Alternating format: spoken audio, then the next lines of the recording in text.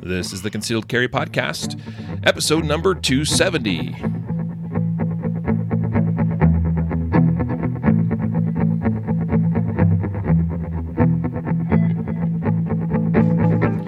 And welcome to the Concealed Carry Podcast, part of the concealedcarry.com network.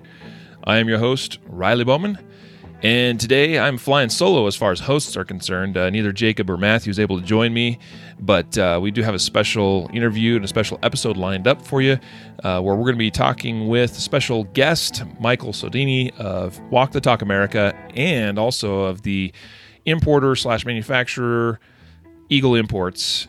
And Michael, we'll bring you on here officially in a moment, but how are you, sir? I'm doing great, and thank you for having me on, man. I know we've been trying to put this together for a while, so this is exciting for me. Yeah, well, for a while, it's all my fault. It's all my bad. But dude, I'm so excited to have you on. So looking forward to getting into it with you. But folks, today we're going to be talking about some really, really important stuff. Besides, we'll talk about some fun stuff. We'll talk about what's going on with things in the gun world from Michael's perspective. But really, I want the meat of today's episode to be about mental health and the firearms industry, and what we can do as an industry and as a community to be part of the solution and not the problem.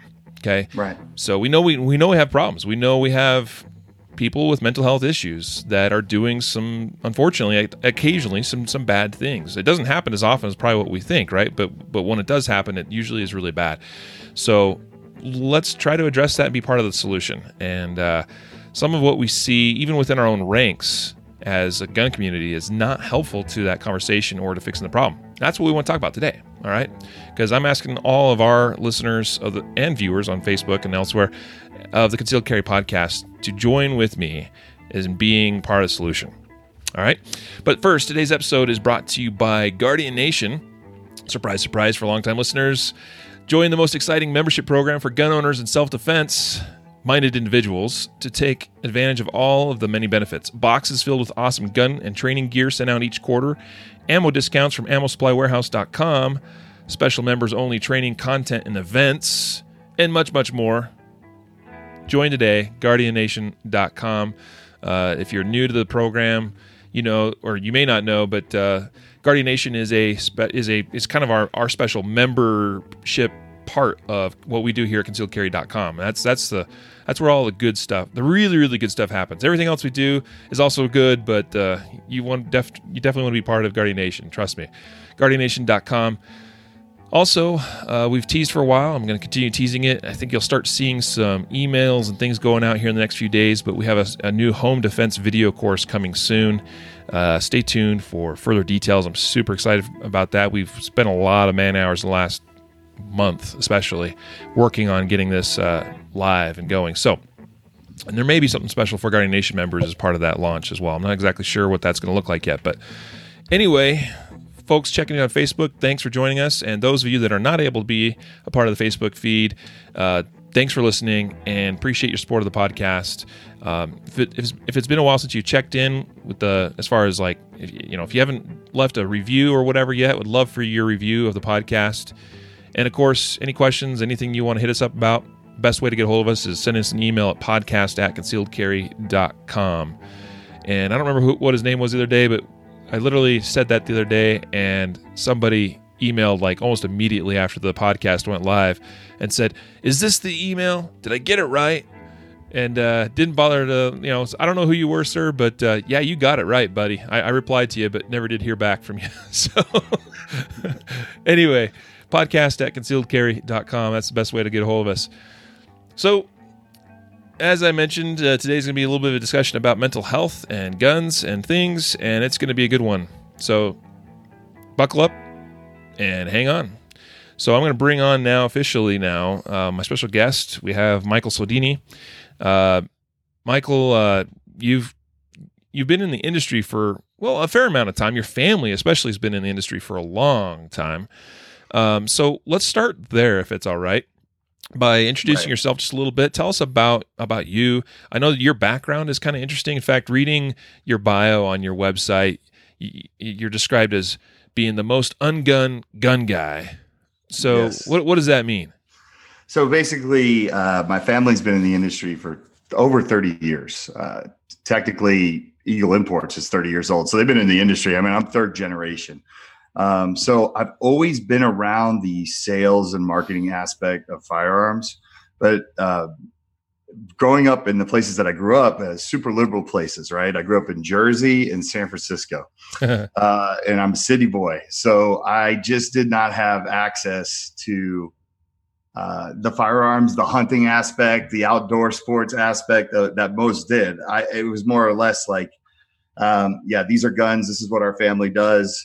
Especially growing up, most of them are all from Jersey, and I was on the West Coast. So when I was there, it's not like in Jersey, you got guns everywhere, access to them. I just didn't have it. So when I first got in the industry, and I didn't think I was going to be in the industry, I followed the path of nepotism, but it wasn't a guarantee. When I got in the industry, I was so green that people would say, like, you're like an ungunned gun guy. Like, you're the most ungunned gun guy. Like, I would sit there and fight for Second Amendment rights. So this is over the years, right? Like, I'm pro gun, pro this, pro that. And then someone would hand me a rifle and I'd be like, okay, what do I do here? Like, and they're just like, okay, he doesn't know what he's doing, so it kind of was like a silly little name and it stuck, so. Nice. I had to surround myself. That's why I surround myself with good people with knowledge of almost every firearm. And over the years, I've definitely learned. But it's something that I guess kind of played well, especially when I started doing media appearances, because I did come off as like a gun guy or a gun snob or a know-it-all or that type of deal. So I always tell this funny story. When I first got into the industry, I literally just I didn't know any better. So I was at a shoot and I was looking at. There's a particular company, High Point, which has sort of that reputation. But I was watching the guy from High Point, and he was sitting right next to one of the much larger companies. And I'm not going to talk bad about them, but the guy from High Point, center mass, shooting all the shooting the target, just everything's perfect. And the other gun guy, his stuff's stovepiping. He's having all kinds of problems. If I would have walked away from that day and never held or shot a gun again, I would literally be like, you're going to want to stick with High Point. You're going to want to do that. Now, having said that, I'm not disrespecting High Point at all. But see, that's the type of, I didn't have the prejudice going in. Right. So I was just looking at a functioning gun that was really inexpensive that worked, and a more expensive gun. I'm like, oh, that thing doesn't work. You know what I mean? So yep. I'm the ungunned gun guy. I don't have prejudice. I don't play those games. So that's what it is. That makes a lot of sense. I mean, I could totally see that. And I think that probably happens for a lot of people that come into the industry or come in, they buy their first gun and they just don't know what they don't know. And, or they have a similar experience where they see, hey, well, my buddy had one of these cheap High Points and it seemed like it worked. Like, that's all I need. Right.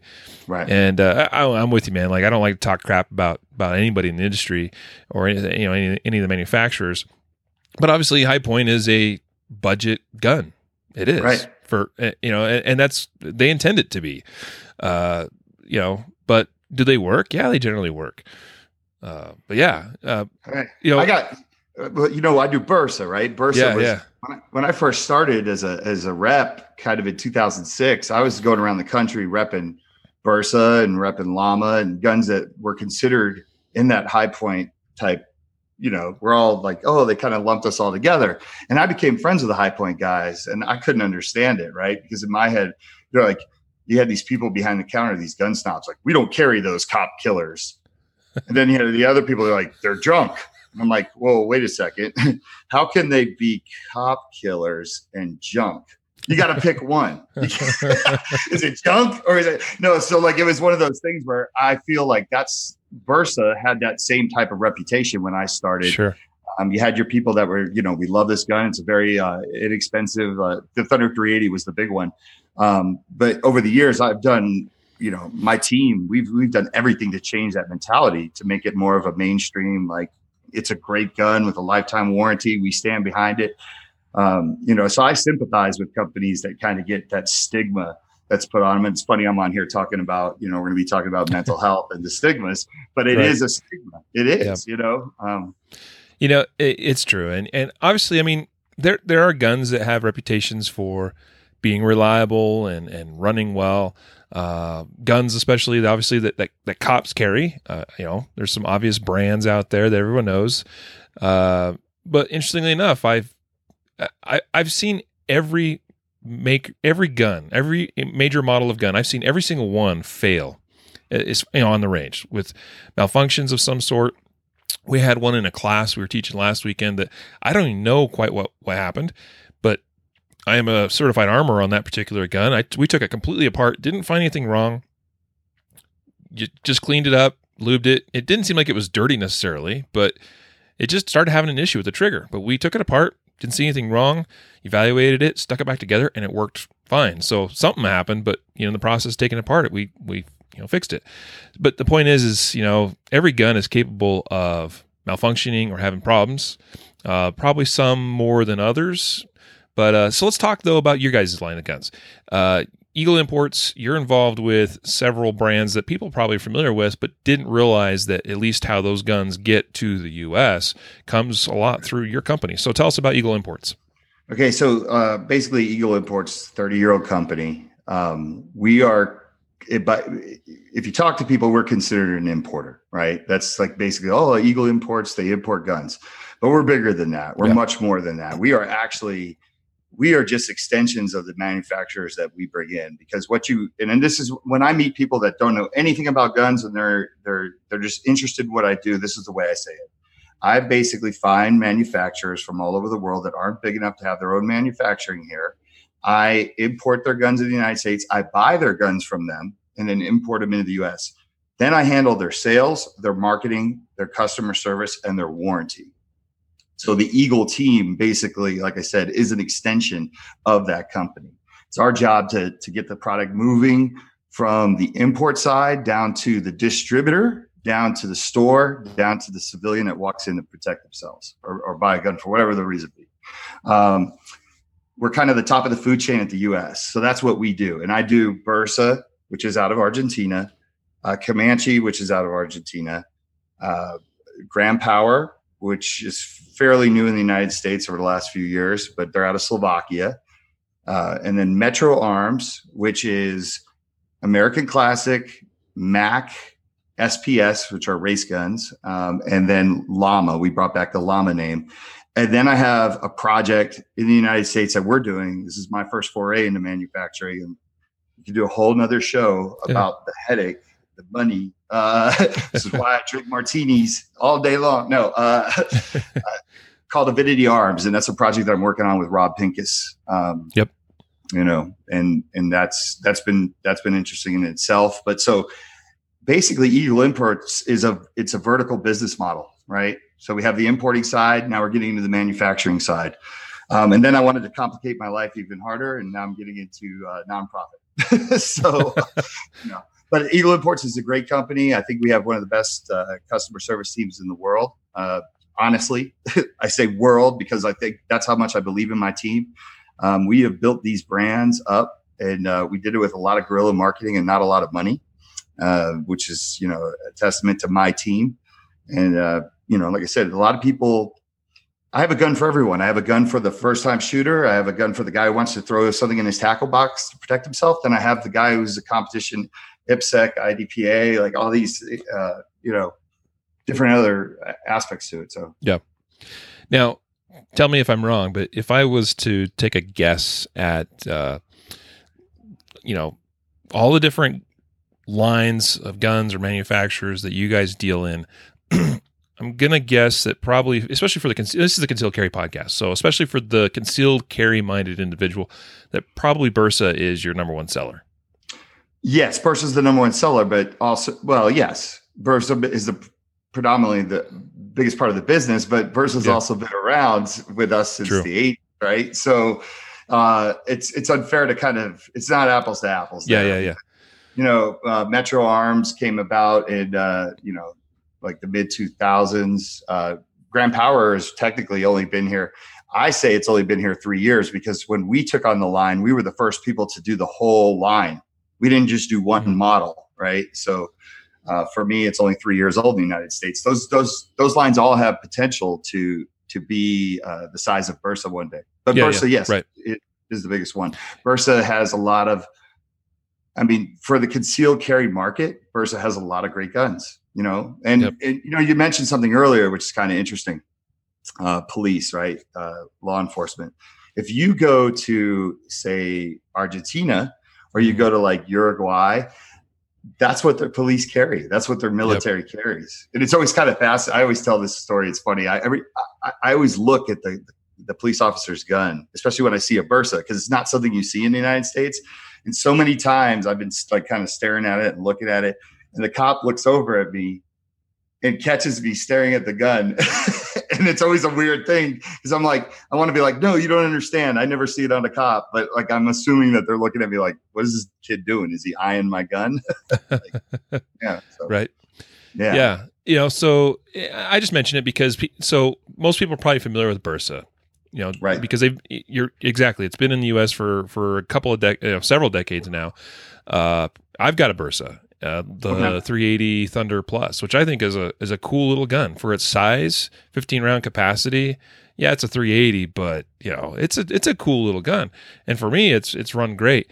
Well, I do have one thing I want to talk to you about it offline though, but it's been a great little gun. It's a great shooter. But hope it's something that I can solve, and you'll go back and tell your listeners how great our customer service is. What are you doing to me? I don't know if it needs to be sent in or not. That's the thing. So anyway, I'll take it offline because I don't know exactly if it's an issue or not. American Classic, Mac, SPS. I'm just looking at your website, and those three lines appear like they make 1911 or 2011 style guns. Is that true?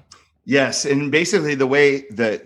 Once again, I always like to talk in terms as the ungun guy talking to somebody that doesn't know anything about guns, right? I try to make it easy to understand, because I want to get people into our industry and understand it's a safe space, no stupid questions.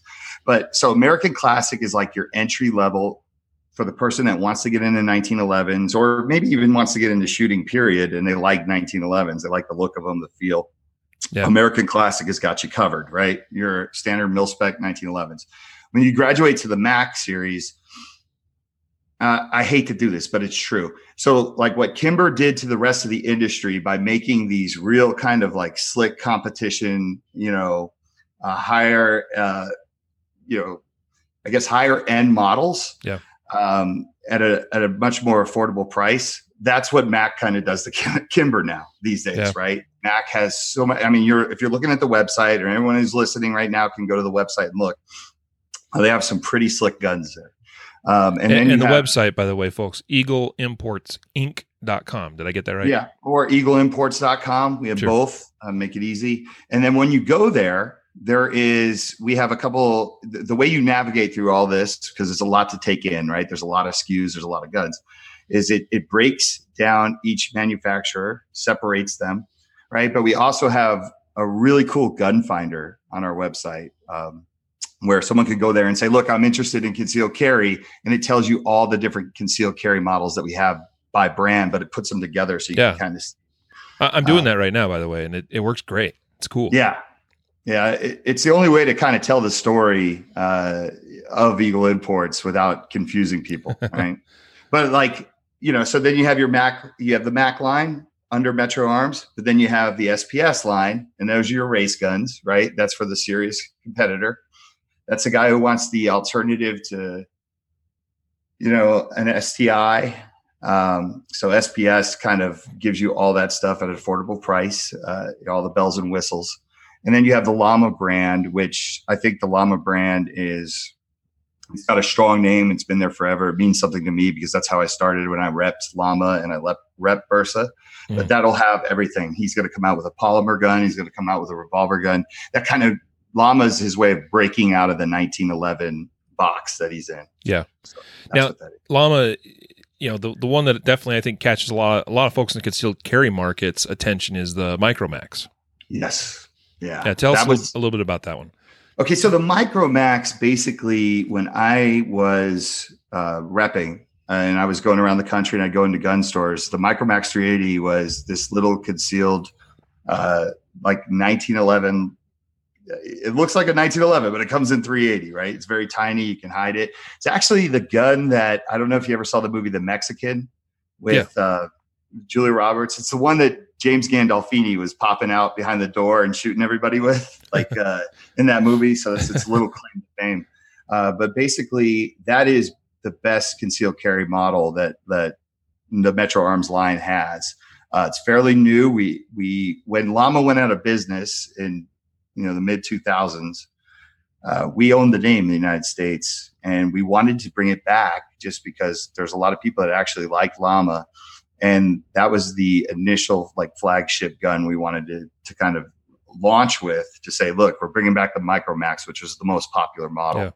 And it's a slick little gun. It's got, really cool sights. I mean, I know there's other companies out there that are doing something similar, but for the price and what you get, and if you compare them to those other companies, you'd be pleased. The best way I would describe it is that, there are, this is a 1911 shrunk down into a 380 form, but not shrunk down in the same way that you see some of your competitors that, like they really take it to a whole new level. There's the proportions a little bit different. They look maybe a little bit odd. This one literally looks like, if you put it on the screen, you're looking at it, you would think it's just a 1911, but the reality is it's quite a bit smaller and it shoots 380. Yeah, we just started shipping those too, like cool. In the last couple of months. So it's fairly new, but it is a fun little gun to shoot. And it's, like you said, it's cute, right? I didn't use the word, but that's, yeah. Okay. I can see it in your face. It's a cute little 1911 little guy. Cute. Then you got Ground Power, which you mentioned is from Slovakia, and they're making a kind of more of a traditional now by today's standards, a polymer framed gun, right? Yes, and what makes Ground Power unique? There's a couple different things. First of all, badass gun. I'm not gonna lie, like it is a badass gun. They do not, we don't have warranty issues. They're like little tanks, right? Because he machines every part, and he has one armorer put the whole thing together from start to finish. So like they know the way they do it. It's an old way of doing it, but you want quality. And for anybody knows or has a European wife, right? Like I do. I'm married to a Slovakian by coincidence. Had nothing to do with the Ground Power people. I was with her before I met the people from Ground Power. But in Europe, they believe that they stick to that whole thing. Pay more for quality, right? Like whereas in the United States, we're kind of like, we're volume people, right? We like to sell things in volume, but maybe we just go a little bit, lighter on the cost of doing it because it's free market. But they stick to that whole, let's make it a good gun that will last forever for you and that won't have any issues. The other thing that makes them very unique is that they have rotating barrels. Most of rotating lockup. Yeah. And delayed action on the recoil. Yes, basically helps with muzzle flip. I grabbed a couple ones before we went live, but and it may be hard to see for the people, but you get that rotating barrel system. Yep, and that definitely helps with recoil, muzzle flip, everything like that. The latest with Ground Power, which is if we're just going to get into a couple gun things here, is they have what's called the Q100 and the Q1S. It's their first striker fire guns. I know this is concealed carry show. Those two models are perfect for concealed carry. They're basically 9mm.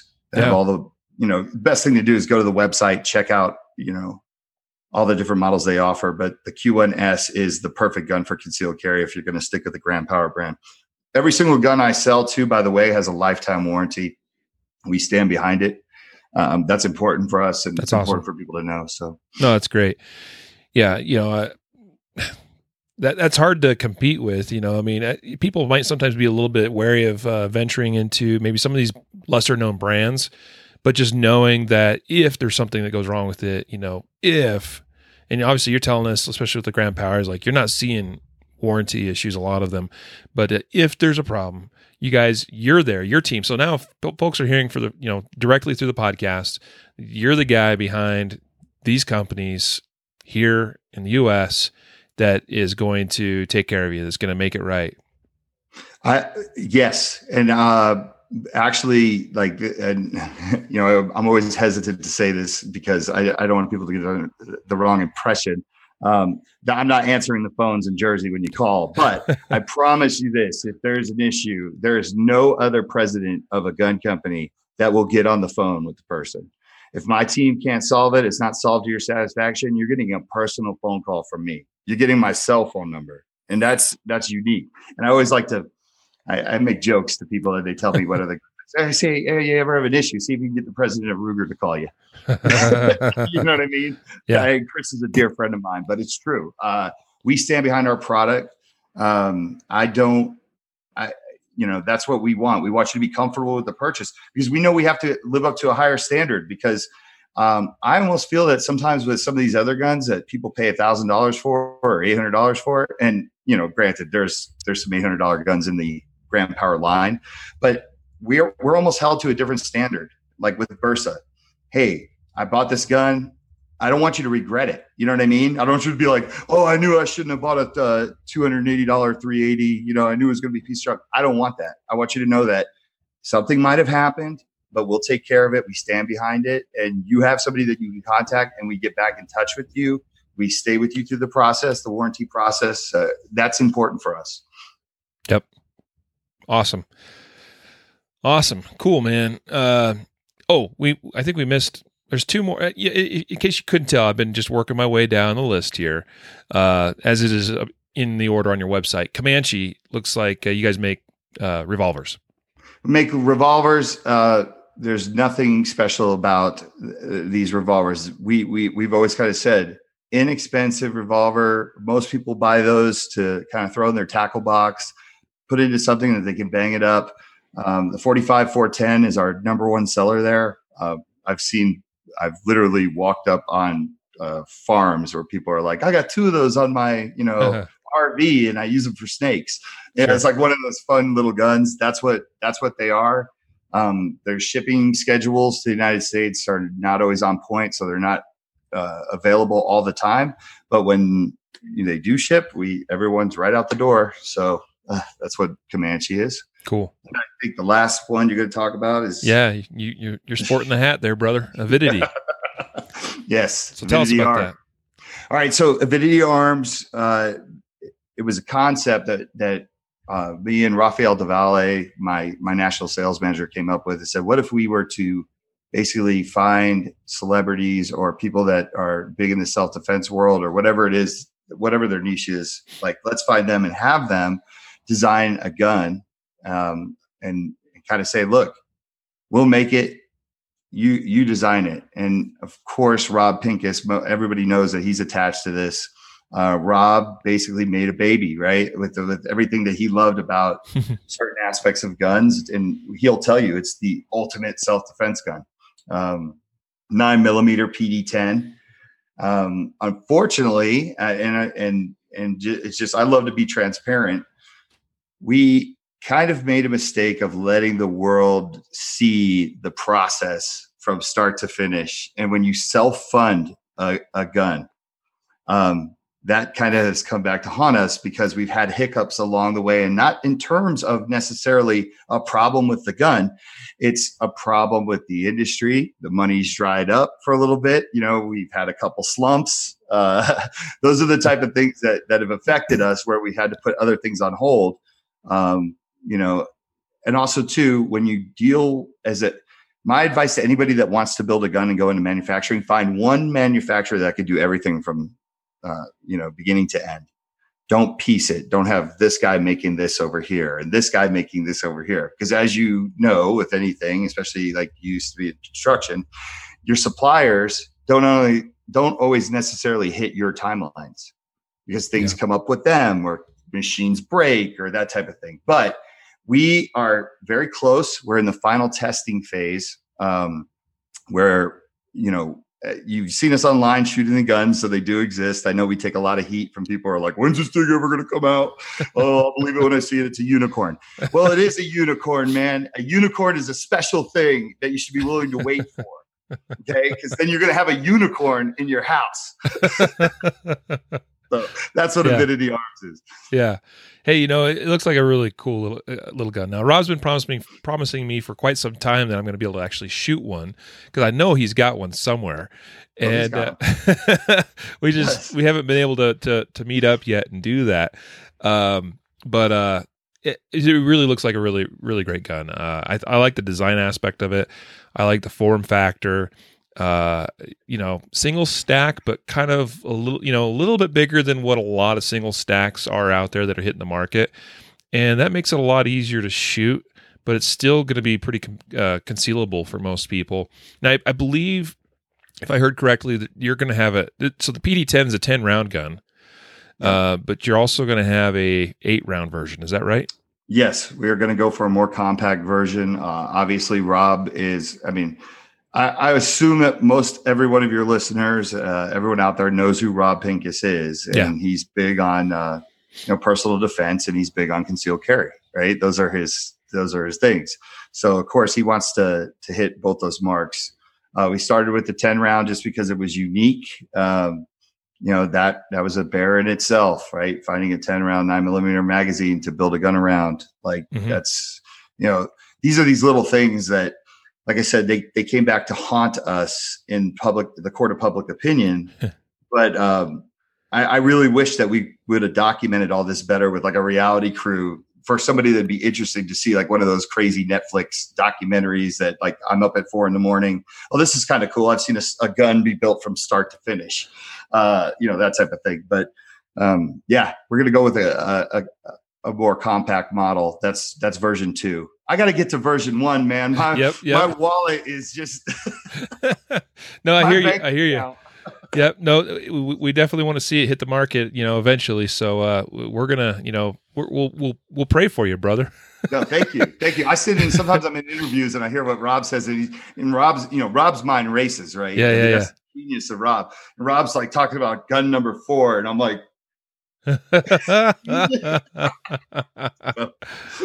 Yeah, so I think it's pretty cool. I think it's exciting to see. I think the design, I think it's going to be a hit, especially with certain segments of the industry that are going to really, really like a gun like that. So yeah, good luck. I know what it's like a little bit. You mentioned I used to work in construction. I used to have a construction business. I have done a couple different jobs in my career in the construction industry, and it's not all that dissimilar from.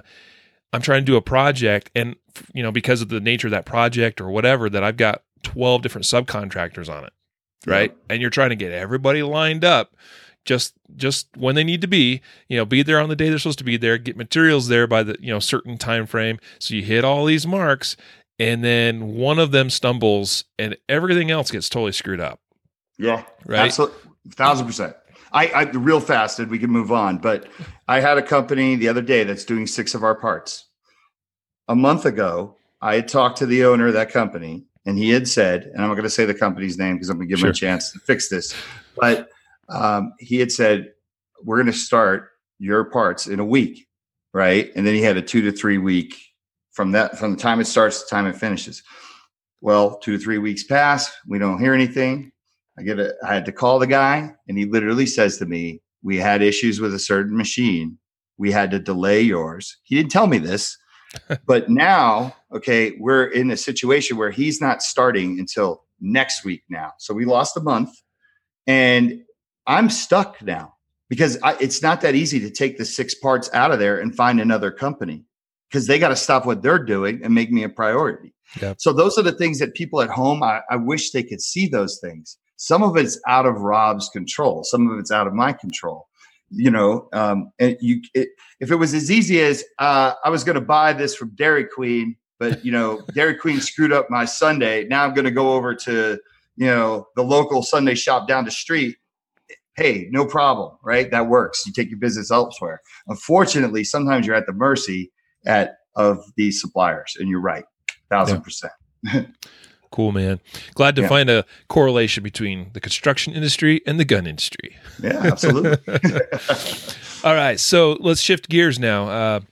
Walk the Talk America.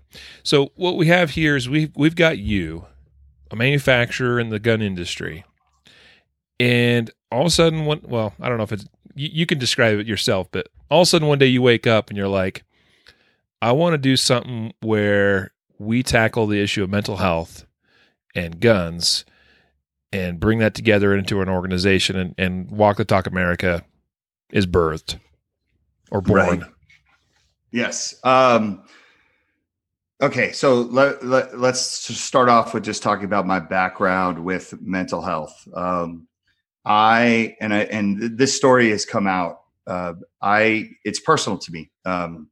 When I came back to work for my family, we had a president running the company. He was also a dear friend of everybody on my teams. He was almost like family himself. He was the president of the company, and he literally took his own life one day. He had something traumatic happen to him. He felt there was, I guess, no other way out of it. Mm-hmm. He went to our office in New Jersey. He went into one of the safes in the warehouse, went to his house, took the firearm, and took his own life. And it was always a crazy thing for us because we talk about it now. It's something that we don't know how we even really dealt with it. We don't even know if we ever got closure from it. We had to keep moving, right? We had to keep going. But at the same time, we didn't have any answers. And at the time, we were all so naive. Like now, everyone in my office can talk about mental health much more comfortably, much more trying to understand. And, so it's a personal project for me, for Bill. Bill was family. And it was tough because Bill and I, we would hit the road. We were always at the NRA show. But at the time he killed himself, I was with him for I would say about 6 weeks straight, being a road warrior. Right. And when he did this, of course, everybody wanted answers from me because I'd spent so much time with him. So they're like, I had family members at the funeral, like pulling me aside, being like, Mike, okay, look, we're alone. No one's listening. What you had to have seen something. And I'm like, I didn't see anything. As a matter of fact, like he talked in the future. He talked about everything in the future. Like we're going to be doing this and we got to get tickets for this and we got to go here for this show. So mental health is something that's very special to me. I also was married to a woman, the mother of my children, and we have, and when she's not having her battles, she's an excellent co-parent, but she suffers from it. So I did 13 years living with somebody that suffers or battles mental illness. She's a good person, but unfortunately, because she battles with these things, sometimes the answers these days is incarceration or, those type of things. So mental health is important to me. And over the years, I started off as the same guy as like, oh, it's just crazy people, or why are you acting like this? Or, and now I'm in a different place. I'm older. I'm more, comfortable in my skin. I have 2 beautiful daughters. I was looking at the situation as I've always wanted to do something in mental health. And by the way, just so you know, this is a topic that I'll just start rambling on. So if you have a question, just cut me off. But okay, so how Walk the Talk was built was I was with my national sales manager, Rafael Del Valle. We were in New Orleans and we were having dinner with another friend of ours, one of his friends that we met down there. And I had gotten up to go to the bathroom. I came back and it was a very crowded restaurant. There was a woman there reading a book by herself. Really cool. Apparently Rafael had read the book. So we sat there, we were kind of chopping it up with her, and we went to go to the table, and I was like, man, she's there by herself. Let's go grab her. Like, let's see if she wants to have dinner with us. Cause she was there for like a conference or something like that. And she ends up saying, hey, I'll sit down at the table with you. She had a son that had basically has autism, special needs. So somehow we got on the subject of mental health, and then we transitioned into guns. And she said, how does the whole gun thing work? I'm not anti-gun, but I'm not pro-gun. I just don't, it's not my thing. So I'm curious. So we start talking about shootings and everything. And we said, well, people blame the gun, and then we turn and we blame mental health. And then it's a vicious cycle and nothing ever happens because we wait for legislation and nothing ever happens. And she literally goes, so you know what the problem is. How do you work hand in hand with mental health? Because that's the problem, right? You understand that if you're saying it's mental health, how do you work hand in hand with them? I said, I don't think we do. And of course, Rafael and I are 20 vodka sodas deep. Ralph says to me, "Hey, we really should do something as an industry. We should, he's like, he joked around. He said, Mike, you should give $1 a gun for everything you sell and donate it to mental health." And it was kind of tongue in cheek, but half serious. But I became obsessed with the idea because I was like, man, this makes complete sense. Like this lady it's such a simple concept, but she put it in perspective. Like it really does make sense. If we're going to say it's mental health, we should be trying to do something about it, not just say mental health, take the heat off of us. Right. So then I go home. I live in Vegas, and obviously with October 1 here, it's mental health is a huge thing. Trauma is a huge thing. That had to really hit home, close to home for you.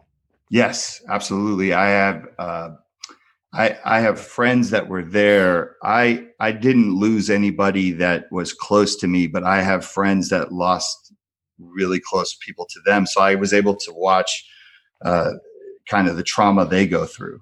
Right. I have one buddy that lost a wife. I had never met his wife, but it's things like that those things do hit close to home. It's people don't understand when tragedy happens. It's not just the victims, right? It's like a grenade going off, and we have the people that are the relatives, the friends, even the strangers, right? That are holding somebody while I hate to be this harsh, but while someone's brains leaked out or something like that, or they watch them take their last breath, that's going to have a profound effect on the rest of their life. And this is where trauma mitigation is so important, because people say, well, that person didn't die. Well, no, but that person is now very likely to have a very tough life after that. And maybe and they manifest it with alcoholism, or maybe they beat their wife. Or maybe they have a drug problem in 6 years because it's something they never dealt with. And kind of circling back to Eagle Imports after Bill took his own life, that's one of the things I always wonder about my crew, right? Because we never really addressed it. It was kind of like, this is a shame. We cried. We asked why. But, looking back at the time, I now wish I would have brought counselors in. I know that sounds crazy, but maybe we could have done it as a group, Yeah. Well, it may have sounded crazy then, but I wouldn't say it sounds crazy now. Right. So that's the thing. Like, that's one thing that I've observed. Probably every one of us, whether, you and I, obviously you, and listeners of this podcast, I'm sure everyone knows at least one individual that struggles with some sort of mental health issue. And many of us, probably most of us, perhaps all of us, if you've been alive long enough, definitely would be the case, know somebody that's committed suicide, right? And the way suicide has been handled in this country, and still is to a large extent, is that it happens, and people are ashamed or embarrassed. Families are, because they feel like it reflects on them as a family or as a spouse, that, this makes it appear as though there's something wrong with me or with my family or with that person that committed suicide, that there's we're not this perfect picture of a family that everybody thinks that we were, because there's plenty of times where things happen and people just don't necessarily see it coming. After the fact, they might look back and go, oh, like that's what they meant when they said this or when they did that. But you think life's just going along and everything's good, and next thing you know, someone that's really close to you is gone. And then so we feel embarrassed and ashamed, and we want to just sort of quietly, deal with that, and in some cases sweep it under the rug. And I think that hasn't done anything to help us address the issue of suicide, mental health, because we're trying to stick it in the dark corner someplace and not address it. And I appreciate, I think that's what you're trying to get at as an organization, as Walk the Talk America, is to bring it out more into the open, but also to address it from an angle that is probably unexpected to some people, especially outside the gun industry. A lot of people outside the gun industry look at us and say, you're just evil, child killer people, like you make guns, you shoot guns, you love guns, you won't give up your guns. And meanwhile, we watch, time after time after time, these individuals with mental health issues, most of the time, that don't know how to deal with their mental health issues. And they have this anguish, this hurt, this whatever it is inside them, and they lash out. and they do it with a gun. And so outside the industry, we're viewed as being these evil people that are just supporting, quietly supporting and providing the tools and the culture to, allow that to take place. And so I appreciate someone like you saying from within the industry, we need to do something about this. We need to find solutions. We need to bring it out in the open and talk about it and find solutions. Yeah. Anytime something emotional happens, whether that's, like last week when this horrible tragedy happened in Pittsburgh, or just anyone from just like having a friend take their life, it's an emotional experience, right? And if you're not a Second Amendment gun person, it's very easy to be emotional about it, and then it's very easy for us to get emotional when people kind of disregard our compassion, right? Because in their world and the way they envision it, and part of that's the media's fault, part of it's identity politics, right? There's all these different layers to it, but they envision like we're sitting there cheering when tragedy happens because it means more gun sales. They're not there when some of these things have happened. And I've literally watched presidents of other gun companies literally put their head down and just feel like they look like they're crushed because they know what that means. We're going to get stigmatized. People are going to think that we're these death merchants that are laughing, and we're not. I've never heard anybody get happy over tragedy in our industry. I've just never seen it. I mean, as a matter of fact, like I have discussions with a lot of other companies that some that are similar like mine, some are just straight manufacturers. And we talk about how awful it is because we can't get a real pace of business, right? Yeah. Because we want that steady flow because then we know where we're going. When you have these spikes and then you have these drops, they drop significantly down. It's hard to run a business like that. It's hard to give forecasts like that to manufacturers. Yeah. There's all these things that we hate about it, but most importantly, we just hate it. It has nothing to do with business. Like we don't want to be stuck with that stigma. Like, okay, all we care about is making these things that take people's lives. It's unfair, but unfortunately, I get why people go there. I get why we get defensive and emotional. But that's exactly what Walk the Talk America is here to do. Like we want to bridge the gap. We want to talk about it. And I don't know if you have any more comments on that subject that I can get into. Yeah. Well, you bring up a good point. As far as a manufacturer and as an importer, this frustration that I sense, and rightfully so, just this roller coaster ride, right? One politician says something about taking guns away and gun sales. A lot of times, people that's the nature of our community. Like, oh man, like they might take guns away, so we better run to the gun store and buy a gun now. Yeah, fear buying. Yeah, and that's that's understandable. And then. I don't know. Everybody's, people talk about the Trump slump, right? I don't know. Right. People thought Trump would get elected, but I definitely know that people thought that if Hillary got elected, that there was going to continue to be this threat against our industry and against the Second Amendment, and that didn't happen. So I feel like right now we as a community and as an industry, well, mainly the gun owners. I mean, we're just kind of like in this.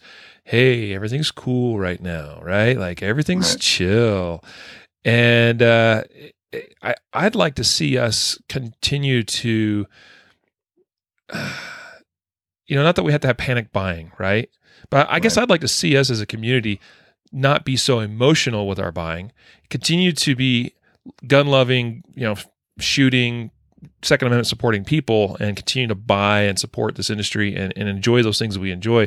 But also when something starts looking like there might be more gun control on the way, not necessarily, jumping to conclusions and assume like something really bad is going to happen and panic buy, run to the store immediately and start clearing the shelves, So yeah, like that roller coaster ride and we actually, we're not directly involved in the industry from a gun manufacturing or importing side, but concealedcarry.com, we are also impacted by this. And right now, I'd say our business is in a little bit of it's been a little bit roller coaster even just this year. And sometimes we'll see, things like with an active shooting, a mass shooting, Pittsburgh. After that happens, we'll see this little like this, and it's It's a challenge emotionally as a business because you don't want your business to succeed on the blood of others. Right. You don't want to stand on graves. Yeah. Right. But Yeah. that's kind of like what happens a little bit. And it's hard. It's emotion. That's what I mean. It's difficult emotionally. Yeah. Well, first of all, if there's one thing I could say, you're not alone. Like every business is hurting, man. Trust me. Yep. I mean, down from the dealer level to, and part of that is our own fault. Some of our bigger manufacturers, when we were riding the wave, we all pushed on the gas and we started making a lot of goods. Yep. When I talk to people that aren't in the industry, I try to put it in perspective. And I also try to put it in perspective in the sense that I want to show people, do we really have a huge gun issue? I'm a small guy. Okay. There's a lot of your listeners right now that are probably like, I've never even really heard of Eagle Imports or, these guns. And I bring in anywhere, depending on what year, I would say between 50,000 to 80,000 guns. Okay. Those are guns that none of them are for law enforcement. None of them are for the military. If I'm a tiny guy and I do that many guns, what do you think? Glock, Smith & Wesson, Ruger, right. HK, Springfield. Okay. Like all these guns, right? High Point, Charter. Yep. Yeah. Look, just think about that. Like, think about that. Do we really have a grasp on how many firearms are in the United States compared to the population? Right. Yeah. Like that's an interesting thing. But everybody's hurting. Everyone's in the same thing. And we're in the same thing right now with elections. None of this stuff helps. Right. But one thing I can agree on, if you are the most anti-gun liberal person to the left and you are the most far to the right, we hate it when people die. Yep. Like, we hate it when children die in schools, and we hate it when there's tragedy. I have yet to run into somebody on both sides that's like, that's awesome. That's great for our industry, or this is awesome. Guns are going to get banned because of it. No. And that's what Walk the Talk really is, right? It's bringing people together because let's find the things that we agree on. Let's let the legislators do whatever they want. Okay. We're all law abiding citizens. We're going to have to obey the law anyway. So if they're going to figure it out. I wanted to create a space where it's like, I don't really care if you play identity politics. You're not going to do it if you hang with me. I don't care if you're black, white, green, gay, straight, what. I don't really care. Check it at the door. All I know is that we can raise money on both sides. So I can approach the president of Ruger, the president of Glock, and I could approach David Hogg if I wanted to and say, hey, man, you make a lot of noise and you got a big following, and I agree.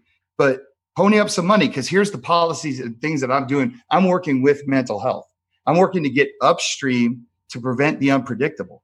I want to get to the youth, and I want them to talk about mental health as if they talk about their stomach ache or the flu. Yep. Because that's the problem. Nobody talks about it. And then you have situations where one of the organizations that I work with is Mental Health America. And I'm kind of jumping around a lot. This is the problem when I talk about this stuff, because I get excited. But I had found an organization called Mental Health America. Okay. And what makes this organization special? Because I know a lot of people that are listening and a lot of people that are on the Facebook Live might say, well, how do you know that they actually have our best interests? Right? How do you know they're not trying to sneak in through the window and then got them? I'm putting all these gun restrictions, or this is what I'm trying to do. What drew me to them was a proposition paper, and everybody at home can Google this right now. It's proposition paper 72. It's where they declared they took a stance on guns, and they said, we do not take a stance on guns because we don't believe in stigmas.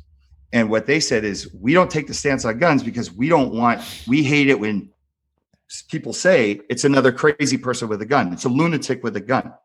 So that made me think about my language, right? Because then I put it together. I was like, if I have a friend that's suffering from mental illness and he's sitting next to me, and I keep just talking about crazy people and they need to keep these lunatics from guns, and he might not be going through something as deep as I'm going to go get a gun and go do something to myself or other people, but he might say, man, I have some bad days. I came back from Afghanistan, and sometimes I go to dark places. I can't talk about it in front of Mike because Mike has no compassion. Mike's not going to be able to talk to me about helping me through this, that maybe I hear a voice or two every once in a while, or maybe I just think dark thoughts. I don't act on them, but I can't talk to Mike about it. And hell, I don't want to lose my gun rights. I don't want, I'm a firearms instructor that deals with anxiety and depression, but I'm afraid to tell somebody because I might lose my livelihood that feeds my kids. I'm not a dangerous person, right? Like those are the things that it made me think. And what's crazy is it made me think about my language. And I was like, man, I never thought about it that way. And it wasn't that I didn't have compassion. I just kept belittling it and putting it that way. Right. So that's why I fell in love with the MHA. And here's the kicker. And we can get to this soon, but I just signed a deal with them that we are literally going to stand hand in hand. And they put in the document that I signed that they will never do anything to jeopardize the rights of gun owners. And they don't believe in it. How powerful is that? That's awesome. Yeah. That is super powerful. So dude, that's huge news. I didn't even know that. And that gets me really excited because you just launched Walk the Talk America, what, a couple months ago? 3, 4, 5 months ago? 4 months ago, basically. Yeah. And I know from the get-go, a major goal was to work hand in hand with mental health, organizations to work together to address these issues. And in 4 months, you've, I'd say, gone a long ways already towards accomplishing that goal. You are actually the first person in the media that I have told that has been signed. Nice. It's kind of interesting. The other day, they had a proposal and I countered, and then they came back last Thursday, and I was with my national sales manager. I said, "We just made history, and no one knows about it." Because to me, it was history. It was a historic moment in the industry. The NSSF. They have been so good to me. And for people that don't know exactly what that is, because you might just have somebody that's not an industry person that's into concealed carry listening. The NSSF is basically an organization for the shooting sports. They are the ones that put on SHOT Show. They gave me a free SHOT Show booth. That's what they donated to the cause. One of the cool things about this SHOT Show is we're going to have a Walk the Talk America booth, but it's going to be manned by not only industry professionals like me and Rob, but we're also going to have Mental Health America people there, and we're going to have the Nevada Coalition for Suicide Prevention there working the booth. We're bringing this world into ours, and we're going to show them that we're good people, and they're going to be blown away. I know they are, and they're excited about that because they don't know, right? It's an education process on both sides. I have all these little cute, funny stories that I've collected over the 4 months of doing this. But, when I was sitting with Debbie Plotnick, who is the vice president of Mental Health America, we created a safe space. We created a friendship. So there's no stupid question for Debbie. So she'll just make statements sometimes. And it's cute because I realized that she sat in an echo chamber and she's only got her news from one source about firearms, but she'd be the first one to admit it. So I'm not talking out of school. But one day she looks at me and she's like, "Mike, if we could work together, this would be huge. Could you imagine one day if we could get a lock in every gun that's sold?" And I had to process that, right? I go, you're like, "Wait a minute." Yeah. I go, Debbie, that's a federal law. We do that. And she's like, "Every gun." And I go, "Yes, every gun that's sold." Now, I understand why she didn't understand that, right? I get it because once again, everyone has made her believe that we're just cheering for tragedies and we're just we're irresponsible. We're not. What I can't wait to show her at SHOT Show is how responsible and how awesome the people are in our industry, the Second Amendment supporters. Going to these companies, seeing how professional they are, right? How big we are in compliance. How big. I mean, I told Debbie, I said, I've gone on interviews before where I'm looking at a camera like this, and I have literally flashed a firearm across the screen that is empty. Everyone knows it's empty. And I've had people ride me about flashing the screen with the, you know what I mean? You just muzzled me, bro. Yeah. But okay. But in one sense, that's a little extreme to me, but I get it. But that just shows the quality of people we have. We have people that are kind of like a little crazy about it, but that, and that other side never sees that. They never see, hey, I taught my son, he can handle a gun better than I can. There's so many things that I can't wait to show that side, but we're going to work together. And we can get to that. We got a lot of things that we're doing. I have some really cool policies that are in this document that we signed that I think people are going to be proud of. I'm excited to see this. Yeah. And here's the cool thing. And for everyone that's listening, don't just assume it has anything to do with firearms. We're going to go deeper than that. We're going to take our money and we're going to try to get to, like I said, upstream to prevent the unpredictable. We're going to go into schools and we're going to have kids. We're going to create a safe space where they can, I just got to give it to you in an example. Okay. Can I give it to you in an example? Yep. All right. There is the MHA's website, mentalhealthamerica.net. They have a screening service that's free and anonymous. Okay. You can go on there, and if you think you suffer from anxiety or you think you suffer from depression or schizophrenia, you can go on there and take certain tests. Oh, I see that right here. Take a screen. Yeah. Take a screen. This is a really, I'm going to make this personal now. And I think my daughter one day will probably kill me when she goes back to look at all this stuff. But one of the things that I love about that is it is anonymous. You don't have to give them information that tracks you. No one's going to be knocking at your door saying, hey, you took this test. Like, we got to see if you have guns in the house. No. It helps you get to resources and it helps you understand if you have something. Now, I have an 11-year-old daughter. Okay. One day, she's in the car with me and she's been able to watch the last 4 months. She's been with me on the phone when I'm having these conference calls with these people, right? And putting this stuff together. So she's kind of been watching a documentary herself, like just watching daddy do media appearances and all this stuff. So one day she goes to me, Dad, I think I suffer from anxiety. And I said, sweetheart, why do you think that? And she gave me a couple of reasons. And I didn't want to say anything because it's different. I said, hey, listen, what you should do is I said, that MHA, the organization that daddy's working with, go to their website when you have a free moment, they have an anxiety test, fill out the questions, fill them out honestly, honey. Do not tell them what you think they want to hear. Just fill them out for yourself honestly, and then you'll see where you stand. I don't say a word. 3 days later, she comes up to me. She's like, I took that test. I didn't tell you about it. I forgot to tell you about it. I said, well, what did it come out? She said, I have mild anxiety. And I said, how do you feel about that? She said, I feel a lot better about it because it's mild. I said, yeah. And now you know. And I said, did you see all the things on there that it tells you to do? Like things like the exercises and all that stuff and how to deal with it. And she said, yeah. And that's it. We left it at that. But if you could have saw the relief on her face, because she didn't understand what anxiety was. She took it as a negative thing. Now you're finding out anxiety is okay. And anxiety, you have a mild form of it. And now you're an 11-year-old and you can tell your friends that, and you can talk to your friends about that. So Walk the Talk America isn't just we're not just reacting to tragedy. We're going to get deeper than that. We're going to make it so we got a whole generation of people coming up that understand I have to be able to talk about this stuff and work through these issues. It's the before stage 4 concept, right? If you go to Mental Health America's website, before stage 4 is like, and I'll put it in another example, like when women find out they have breast cancer, many of them, unfortunately, find out way too late because they feel a lump and they don't want to face that reality. So they feel it. And usually when they go get help, it's like it's grown into something horrible, right? And you're at the end. Well, our brains are the same way. Think of our brain as before stage 4. If we could talk about it at stage 1, when she has mild anxiety, we could find a solution. But if we wait or people keep it inside and they don't talk about it, eventually you're going to hit stage 4 mentally because of things like divorce, things like I came home from fighting a war and I feel like I don't have a place to talk about what happened and I don't trust anybody because I don't want to lose rights. Then you hit a stage 4 scenario. So that's what we're dealing with here at Walk the Talk America.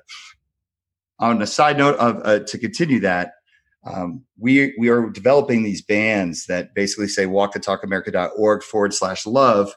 And it's going to drive, we're going to just hand them out in schools. It's going to drive kids to go take a Mental Health America screening. So they don't even have to talk to anybody about it. No one will have to know. They can go and start seeing some of these answers on themselves. That's one of our first initiatives.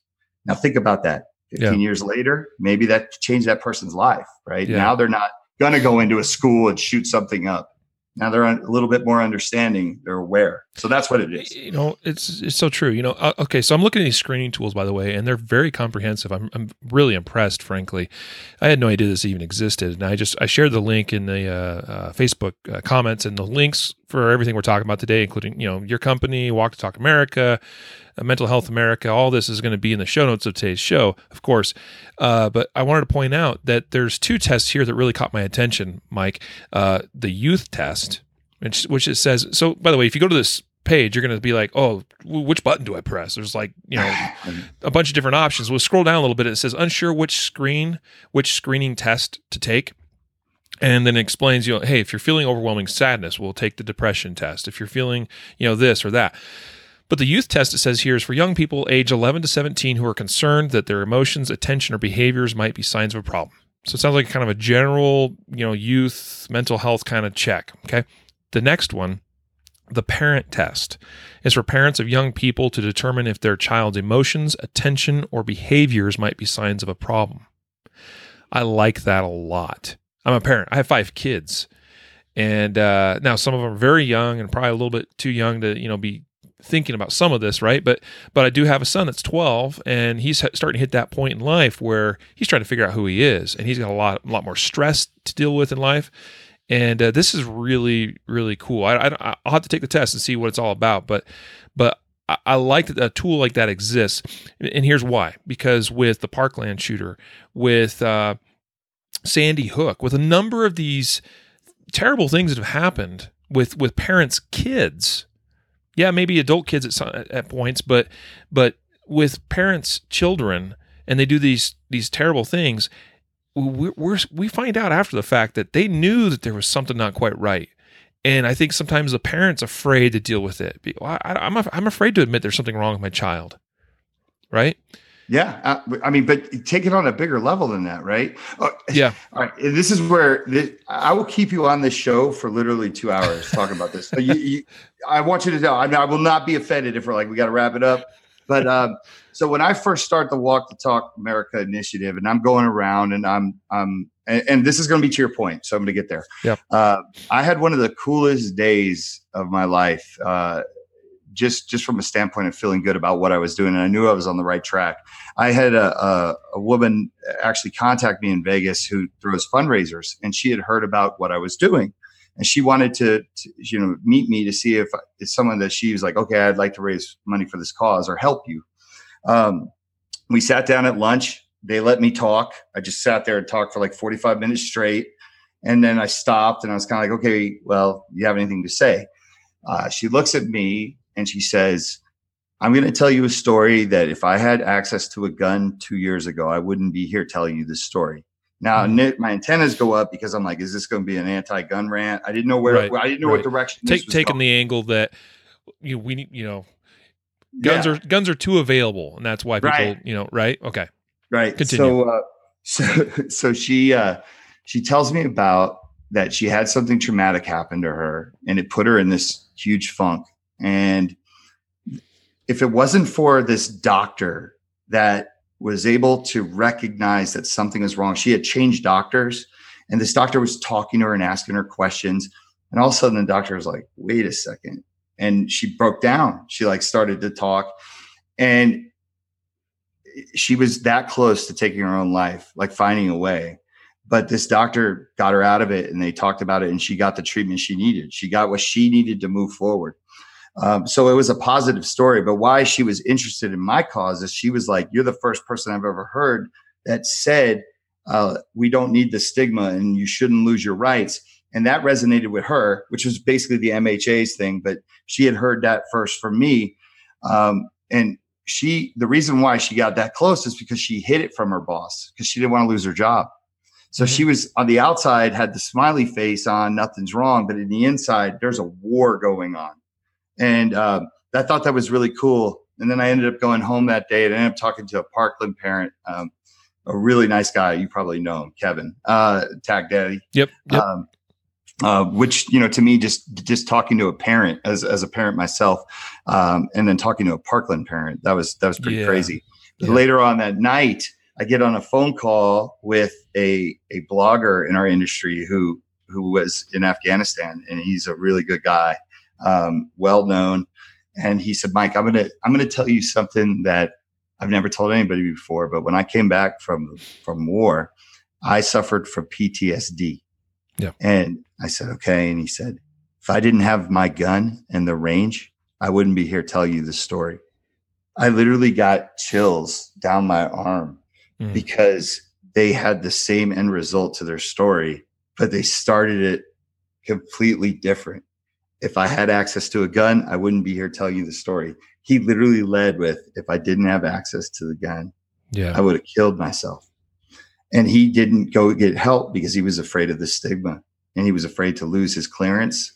And he was afraid of, that's a big one for guys that's a huge one for people that are still government is losing clearances and things. So that's a part of that clearance a lot of times. Right.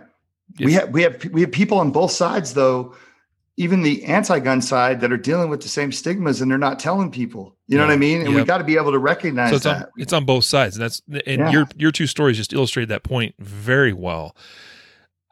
So let's just talk, Mike. Let's be real. Like, what do you see as being some of the solutions potentially to some of these problems? There's a couple things that, just so I'm clear, both on addressing like the stigmatizing as well as on actually, because I think that's a piece of it. I think that we have to address the stigma piece of it, because that doesn't help us solve anything if we still continue perpetuating these stigmas. And then on the other side, the other problem to solve is the actual health, mental health issues themselves. Right. And I leave the solving, I'm leaving that to the experts. Okay. Right. So the actual, by no means, if you were to meet me today and you wanted to talk to me about your issues at home, I think I have a good shoulder that you can kind of lean on to talk about those things. But by no means am I going to tell you exactly what to do. That's why it was so important to me to align myself with a mental health organization that has MHA is the longest, oldest running mental health organization in the world. Okay. So it's important for me to align myself with professionals that do that. That's why I've aligned, as the ungun gun guy, that's why I aligned myself with people like Rob Pincus and Rafael DeValle. So, because they know everything, right? I'm a big proponent of that. Like, surround yourself with the right people. Right. So what I want to speak on for me and what we want to do about stigma is, let's just wipe it out. Like that band idea, if I didn't see it work firsthand, and I actually have another quick story that I could tell. I have a more negative, darker story with a family member that is now in therapy because they went through that screening and they didn't like what they saw. And it freaked them out. And I actually have the text, the verbiage right there. But they contacted me and said, it really spooked me when the screening actually came back and said, you are at risk for hurting yourself one day. She doesn't think of herself like that.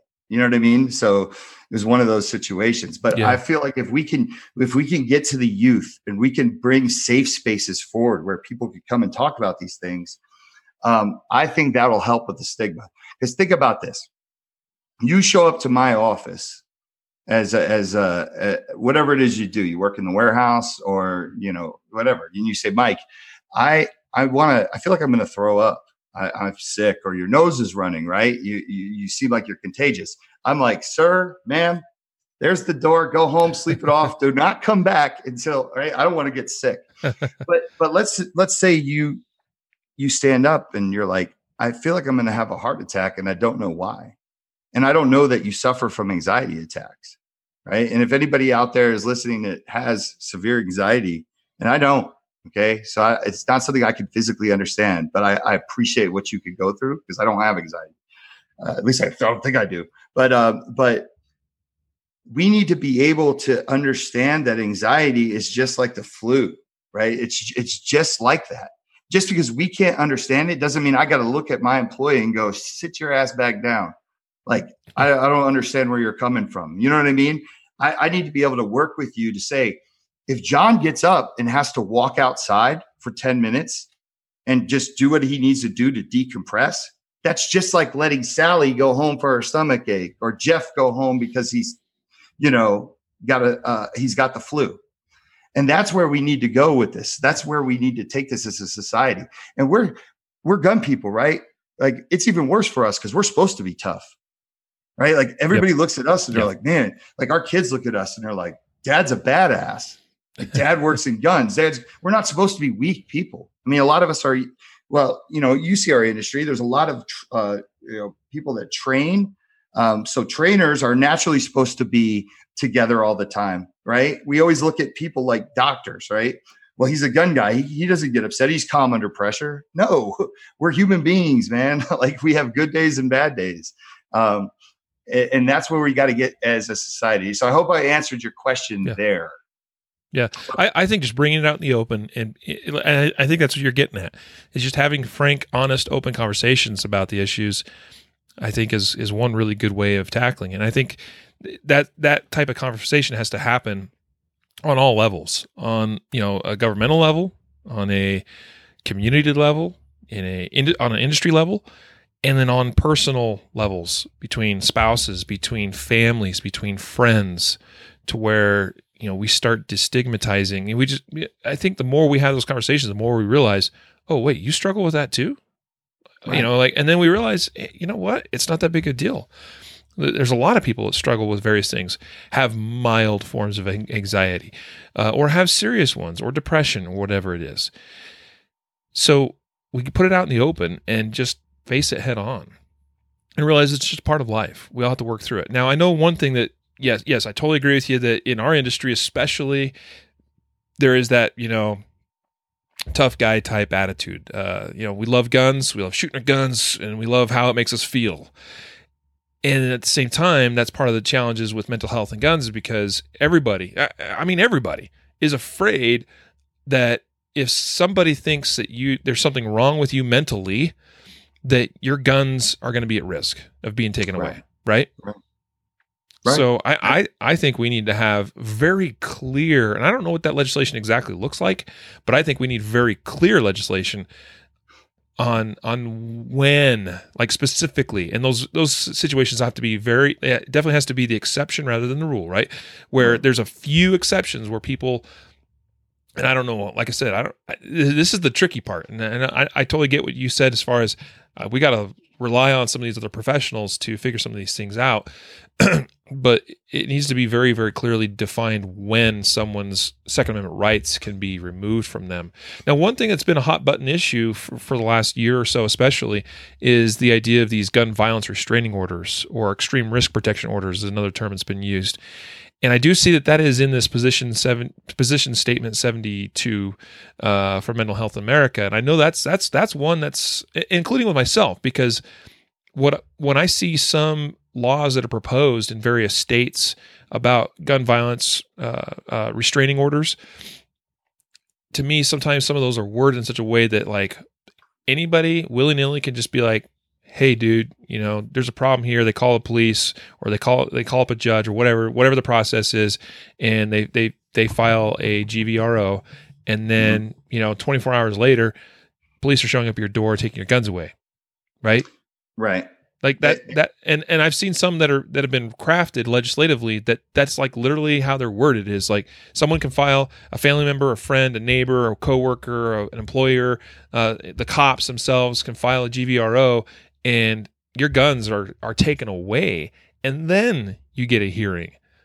Right. What I see in the wording here from Mental Health America in their statement is they're proposing that GVRO legislation be enacted. But they say that a GVRO is filed, and then following a hearing, a court may order that an individual may be temporarily deprived of their guns. But that's not how some of the legislation I'm seeing out there is being crafted. Well, yeah, and you got to look at it if you're going to get into legislation, right? You got to look at it on a state level, because different states have different rules, right?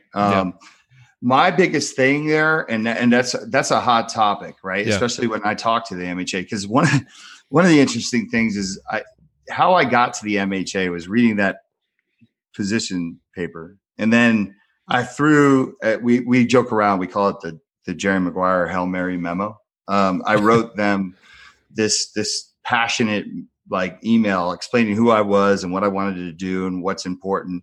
And they responded by saying, "Hey, we've been passing this thing around. Can you get on a plane and come out here to LA?" They're not based out of LA, but they had a legislation conference out there, which they wanted to invite me to. And I didn't know what I was walking into. I didn't know if I was walking into a legislative conference that dealt with guns. I didn't know what it was. Fortunately for me, like, I was walking into one that dealt with insurance companies. They battle with insurance companies. I mean, that's a lot of their fight is to get these things okayed by insurance companies and paid for, because a lot of families don't have the means or resources to take their son who's having a problem or their wife who's having a problem and get it paid for. Because people don't look at this as like a sickness, right? They look at it as like, that's in your head, man. You pay for that, and that's wrong. I mean, we need to start understanding that. But one of the things and this is kind of why I'm excited to bring the two industries together, because they need to be able to hear our side and our things, the things you're saying, right? And we need to play with each other's ideas in a graceful manner, right? The Oxford manner, right? Like, that's what we need to get to. I don't have the answer for the whole country on the legislative part, but I do know this: the MHA is awesome to talk to because they listen, right? Also, they need to be educated on what the issues are, because sometimes they admit they don't think about certain things because they're not gun people. They've admitted that to me on the phone. So this is our opportunity not to get emotional and say, this is where this becomes a problem, right? And then, just so you know, like, the MHA, they are huge on keeping rights intact for people that battle mental illness. That's their thing. Like, that's what they get the most upset about. So they might say something. It's like, well, that's not what I'm hearing on states, but that's what they mean. That's what they want. They don't want anybody to not have due process. They do. We've brought up the false accusation thing. We have said that. They understand that that's a problem. There's no magic cure for everything, right? But we got to come together and figure out the best things to do. One of the things, and let's just go into that, right? Let's just go into safe spaces, right? Like, where do we go? How do we protect ourselves? Well, one of the things that one of the initiatives we wanted to kick off is to create safe spaces for people that are gun owners. So Rob and the MHA are working together on this range program where a person can go and say, I don't want to be judged. I don't want to lose my rights, but I want you to hold these. I want to check these guns in with you. And this is something that I deal with. Maybe it's a 2-week period thing. Maybe it's that type of deal. I need to be able to trust where I go, that no one's telling on me and saying it's bad, but I can go there and get resources. Maybe I can get help, and then I can have my rights. I shouldn't even say it because they're not taking your rights. I can get my guns back and not have to worry about it, because I'm a responsible gun owner and I maybe suffer from PTSD. And sometimes I know that I'm having a bad week, and maybe I just want a place to go where I can legally put them, where I just don't want them around. I don't want to freak my family out. Like, we need to be able to talk about these things and not worry about guns getting grabbed all the time. Yeah. You know what I mean? Another initiative Walk the Talk is responsible for, which I'm super proud of, is I worked hand in hand with Gun Vault. Nice. I went to Mike Baker because one of the things I thought about is that, like, in Jersey, if you're my neighbor and I just hand you my guns because I'm having a bad week, I've now just made us felons, sir. You know what I mean? Congratulations. We're in the same boat here in Colorado too, and it's frustrating because you can't even really lend a gun to a friend legally because they got to be background checked. Right. And that was something I was thinking too about your about the being able to turn in guns and have like a gun range or gun shop or somebody hold on to those for you for a period. Here in Colorado, I would then have to pay for a background check for me to get them back. It's something that's one of those little nuances that but let's figure that out, right? Like, let's find. I'm a big person. Like, okay, we got problems where there's issues, and it's going to be on a state level different, but let's figure that out. But let me tell you about the Gun Vault thing that I think is really awesome. I like it. So I sat down with Mike Baker, who's one of the big guys over there, Aaron and Mike Baker, they're the brothers that own it. And when I was telling them about the Walk the Talk concept, obviously I wanted their support. I want everyone to step in and support me and help me financially, because and this is a pure nonprofit. Nobody's getting paid from this. I have a board of directors that is a who's who in the gun industry. If you go to my website, I got Colleen Noir, Rob Pincus, Kenyon Martin from NASGW, right? I have John Manzulli as a lawyer. He handles all my law. Kenyon Gleason, not Kenyon Martin. Kenyon Gleason. Sorry, Kenyon.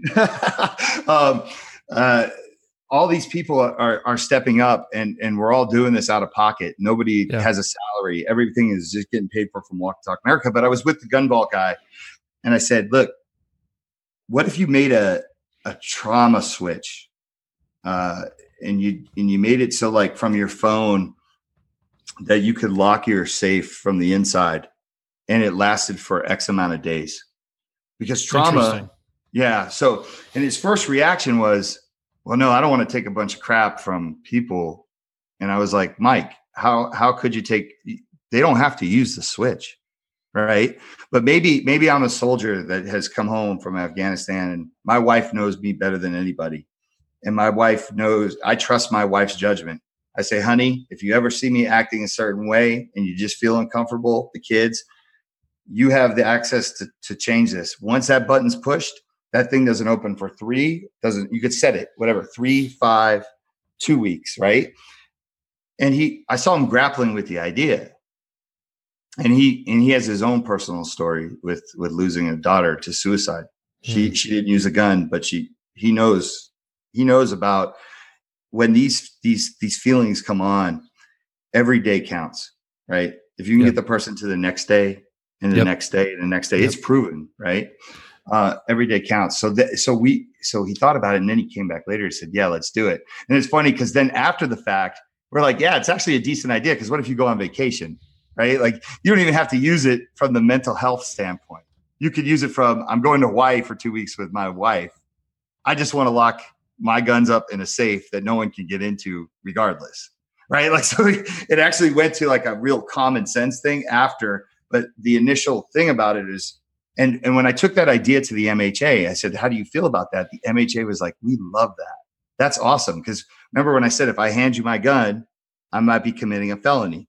Now, for everybody that has a gun vault safe in New Jersey, they could lock that up. They could police themselves. They could do whatever they want. Like, the wife can do it if you give her that access, or the husband can do it for the wife, or maybe you want to do it for the kid, right? You have the kid and you know that the kid goes to darts. You want to make sure that there's absolutely no access whatsoever, no matter what, while we deal with what I like to call a traumatic episode. So that's the concept. Yeah. But like, those are the things that we can do. Let's just make everything better.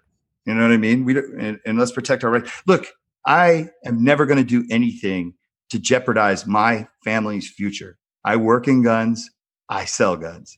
But at the end of the day, even though I'm a mental health advocate now, and I've been put in that role, at the end of the day, because I don't get paid to do any of this, I have to feed my family.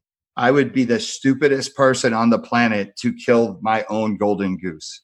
And that's what I think listeners need to understand. Right. I'm never going to let anybody jeopardize. I'm a huge amendment guy, just like I will never let anyone jeopardize the First Amendment.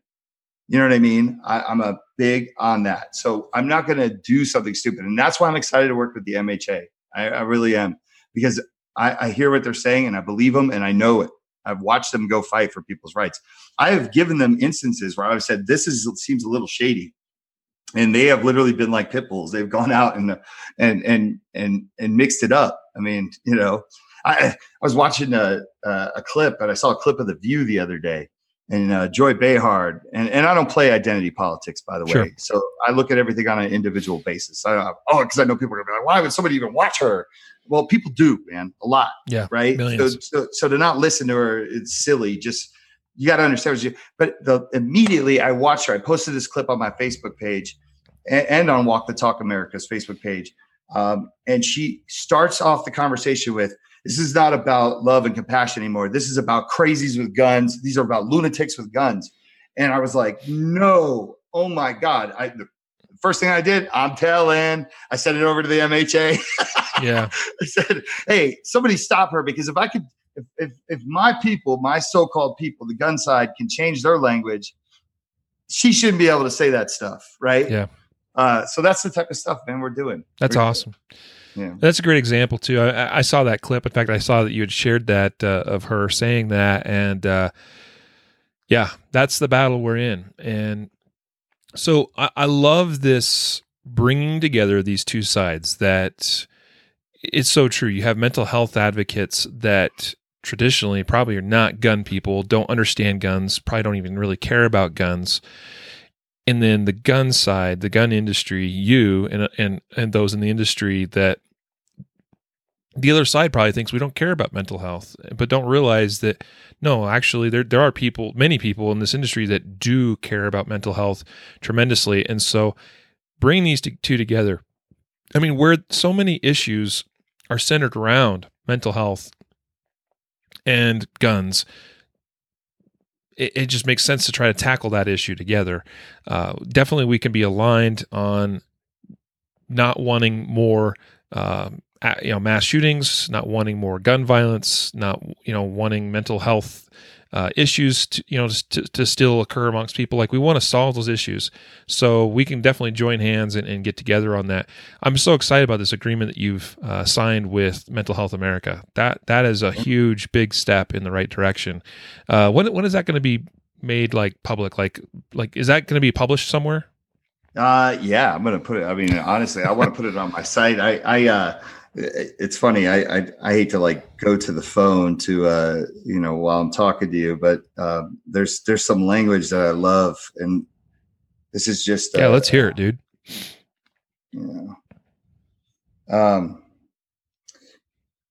And this is the MHA just talking, right? Like they're giving me their opinion on certain stuff, but MHA vigorously opposes efforts in the name of public safety to deny rights or privileges, otherwise discriminate against people based on mental health conditions. Such efforts should be rejected as dangerously stigmatizing, making effective treatment more difficult, and as a violation of the civil liberties and human rights of people with mental health conditions. Like that paragraph right there, think about what they just said, and they mean it, right? They want to bring this to the forefront and understand, and they want people to understand, no, you do not get to deny rights for people. That, like I said, my mind races. I posted something the other day, or yesterday actually, about the USA Today article, which I felt was written with identity politics in mind. But if you go to my Facebook page, it was really unfortunate because there's a lot of really silly things that Trump does. And I believe that he should be held accountable for the things that he says, sometimes tongue in cheek. I'm an East Coast guy. We have a little bit of a different sense of humor up there. Mm-hmm. I get it. Sometimes it doesn't translate to the Southern gentleman. But this was one of those instances where it was unfair, and it made it look like Trump was signing a bill overturning. It basically belittled the whole thing and drew it down to he just undid what Obama did, preventing or letting people that are crazy have access to guns. No, that's not what he did. And they know it, and the MHA knows it. And I once again, I was like, ooh, I'm telling. I sent it over to the MHA because that's wrong. He basically he overturned a bill that Obama put in place where he wanted to deny rights of 75,000 people that, once again, there's 200 different categories of mental illness. And if we just start lumping people together, we're going to prevent people from protecting themselves and their families or doing what they love just simply because I said so. I said that people with anxiety shouldn't have guns around. I said people that never would hurt themselves or another human being or a fly, right, could lose their gun rights based on that. But that was a bad article. That was a horrible article. So true. I saw that same headline. Here's the headline, folks. So this is straight from the headline. This tells you all you need to know as far as how poorly this is written, because it's very misleading. Trump signs bill reversing Obama rule to ban gun purchases by mentally ill. Right. The way that's worded makes it sound like it's this really bad idea. That's the intent, right? And I remember reporting. So every week on the podcast, I typically on like Tuesdays of each week, we do a news story focused episode.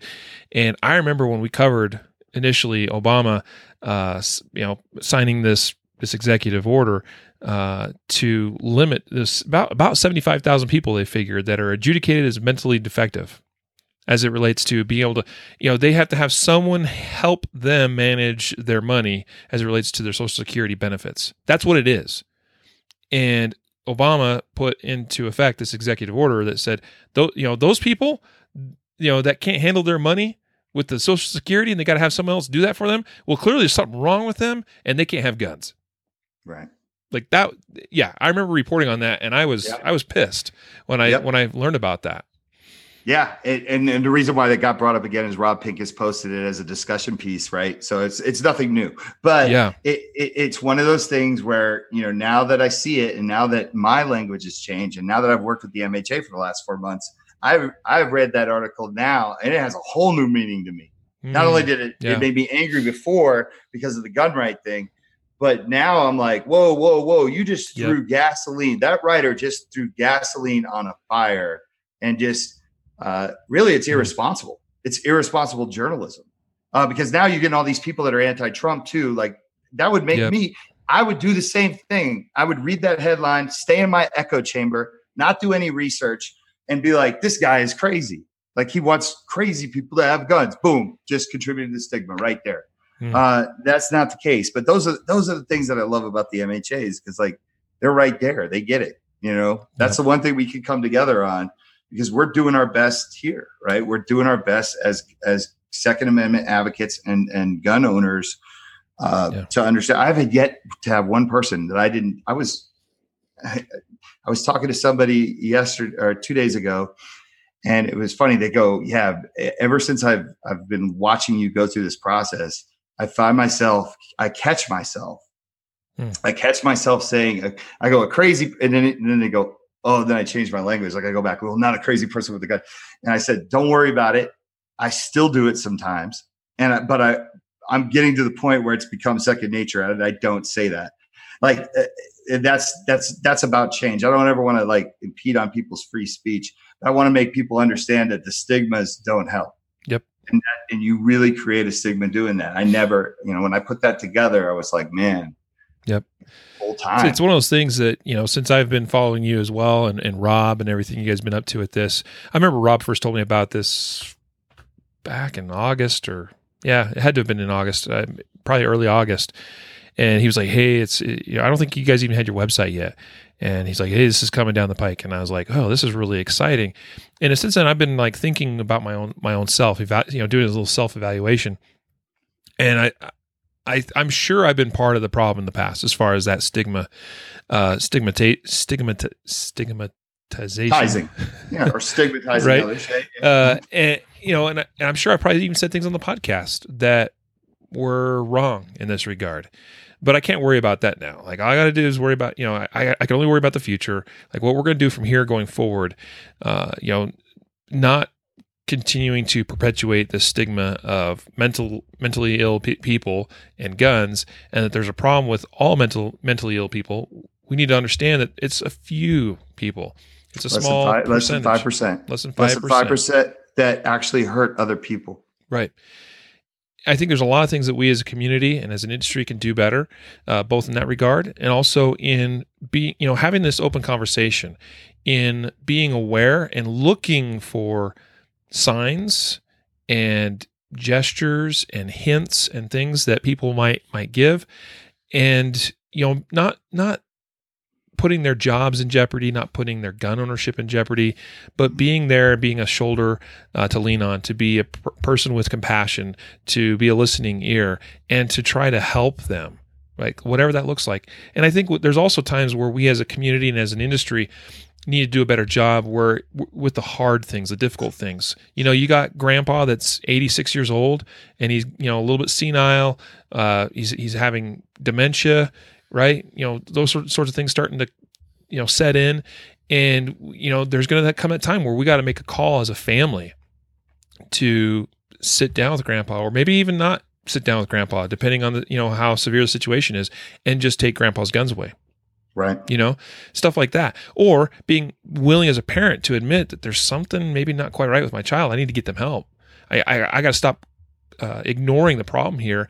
And yeah, I'm a gun owner. I've got lots of guns. I do keep them stored properly, but at the same time, like, I got to be willing to deal with those mental health issues with my own children and with myself, my family as a whole. So it's like there's difficult things that have to be done sometimes. And I think the more we destigmatize it and the more we put out in the open and have these open conversations, I do think it gets a little bit easier for us to then realize it's okay. We just need to deal with the problem for right now. This will pass, and then everything will be hunky dory. Well, we probably ought to start wrapping it up here. You want to keep going? I hear you. I know we could keep going. I got 50 million stories, man. I'm telling you, this is what fuels me to do this.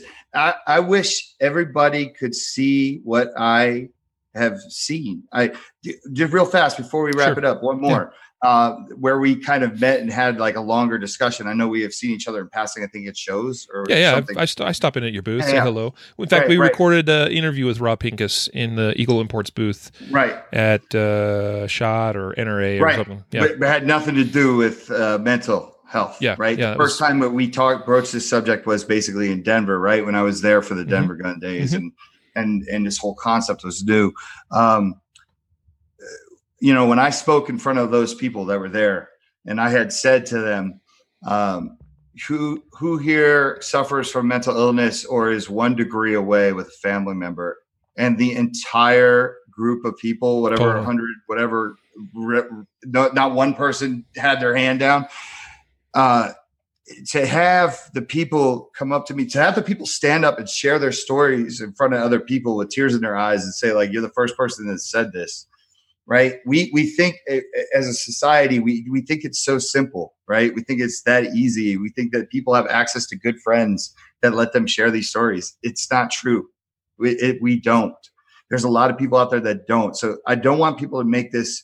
It's a simple concept, but believe it or not, people need these safe spaces. At Denver Gun Days, I had people come up to me after I spoke and said, "Can I pull you aside and tell you my story for a second?" And they were crying, they were tearing up, and they were so happy that they were able to say it. And they saw like a gun guy, right? The gun guy, but they saw a person who owns a gun company, a person that owns a manufacturer, an importer. Talk about these things. I think it gave them a sense of relief. I'm no hero. I'm no wordsmith. I am not somebody who is an expert. But I do recognize, and I think people like that it's something that needs to be done about this. And on that note, there's so many good things to come. But like I said, I wish everybody could see that the compliments that I've been getting in terms of doing what we're doing and accomplishing. It pays off. It's what makes me do this for free. It's the fuel that drives this ship. So awesome. Thank you. Yeah. And we appreciate everything you've shared with us. So tell us, where can people find, I don't think we've even posted or talked about the Walk the Talk America website yet. So walkthetalkamerica.org, is that what it is? You can get there by going to WTTA.org. Ooh. Or if you want to spell the whole thing out, walkthetalkamerica.org. WTTA.org is pretty easy. I like that. Pretty easy. You can find us on all social media under Walk the Talk US. So basically Facebook, Walk Talk US, Instagram, Twitter. Mm-hmm. Stay tuned to our website. Hey, listen, I'm not going to lie. Robin, I've become the media whore. Rob loves the So we're out there talking about this all the time. So just like us on Facebook or Instagram, and you'll see all these places where we're going to talk about all these things that are coming out. You'll be able to see what we're up to. We're going to be completely transparent. People are going to be able to say, and let me preference this. Not everyone has money. Okay. So if I said something today that touches you, get in contact with us, get in contact with me. If you have maybe a PR company and you want to do a PSA for us, or however you want to contribute, I have the website was done for free. The hosting was done for free. Well, I shouldn't say free. People were donating their time to the cause. Right. My legal was done for free. My booth at SHOT Show will be done for free from a company that believes in what we're doing. it doesn't have to be money. If it's something that it's something that you have a resource that you can help us out with, we would appreciate it, because we are a startup and we're not going to take anything. No one's taking $1 out of this thing. It's going strictly to what we believe is going to help people in the future. And people need to understand that. I just want them to understand that it's going to be completely transparent. You'll see where every dollar goes, which is going to be good. Big. Because I just donated $10. Oh, see, I appreciate it. No, seriously, boom. You laugh. That stuff right there is what drives me, because it's awesome. It counts. It means something. You know what I mean? Like I got to bring the MHA people out to the show, right? I got to put them up in a hotel. Like, those are the things. You don't necessarily have to pay for a policy, but maybe you're helping me accomplish something that's going to be great. So thank you. That's awesome that you did that. You're the first person to do that while we were talking online. So that's awesome. Well, multitasking, man, Multitasking. But anyways, so all those places, follow us. And on the gun side, don't be scared. Come try a gun from some exotic location that you've never had before. We have some awesome guns. Versa, Grand Power, Metro Arms, which is American Classic Mac, SPS, Llama. Stay tuned for Avidity Arms, Grand Power. I mean, one of the sexiest guns. We didn't get a chance to talk about it, and I don't want to keep anything. The Strybog, this gun. Oh yeah, badass. That looks awesome. I'd love to get my hands on one. Yes, this is awesome. So the next show, we could work something out. You know somebody now, but check out those websites. Go there. I'm available. Okay, yeah. I don't hide. Everybody can get a hold of me. So. Someone on Facebook here, Ghost Tactical, says he's donating right now as well. So, thank you so much, Ghost Tactical. Bam. I appreciate it. Yeah. Yeah. So, folks, those listening, once again, all links will be in the show notes as well. But walkthetalkamerica.org/donate. Real simple. And you guys will accept any amount. I saw that. But, so $1, $10, $50, $100, you can do one time. You could do a monthly recurring, So, I'd appreciate it. If it's not money, though, even if it's not money, every time you forward the link or put it out on your Facebook or say, get behind these, that helps us too. So, yes, there you go. So there's the call to action, listeners. And we have wonderful listeners. So I'm hopeful and optimistic that there will be a bunch just from this episode that will go and like I said, even if it's just $1, folks, if that's all you can do. I know that many of you are on a fixed income, you're retired, whatever it is, $1 a month. $5 one time, $10, whatever it is, just go, just do a little something. This will be, this is a great organization. I think it's a wonderful thing to get behind, and I plan to further support you in the future. Do anything that we can to help you in these endeavors, because I think it's worthwhile, Mike. So appreciate everything you're doing for free. Yeah, no, thank you. It's like I said, I'm very fortunate. I'm very blessed. I have a beautiful family. I have a beautiful career. I do not need the headache or responsibility comes with it, but it's the right thing to do. Yep. And it's going to change lives. And that's and I hope one day, and we can end on this note, I want the impact to be like how you put a seatbelt on, like second nature, right? You get in a car, my kids, they get in a car. I don't even have to tell them. They just do it, right? That's how we need mental health to be.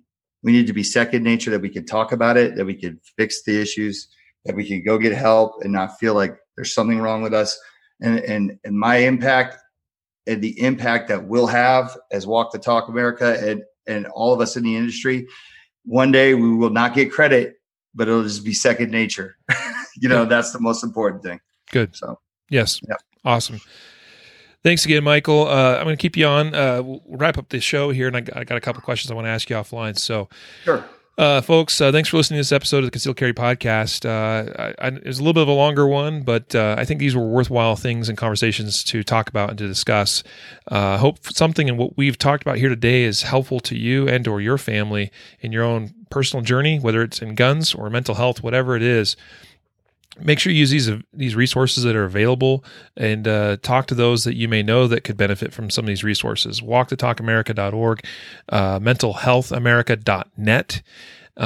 Go, and I shared the link for the screening tests. If you think yourself, a family member, a child, somebody, coworker is struggling with something, and they're a little afraid because of the stigmatizing, to actually go and talk to a doctor or somebody about it, well, start with one of those screening tests that you can do anytime, anywhere at your own leisure. And that's a good way to get started. At least it'll tell you, maybe give you a sign that there is something wrong, and you do need to go to the next step. So once again, sponsors today's episode, Guardian Nation, guardiannation.com. Appreciate your support of us and everything we're trying to do here as well. And with that, we're going to sign on out of here. A reminder to train right, train often, and train safe so you can fight hard, fight fast, and fight true. Take care.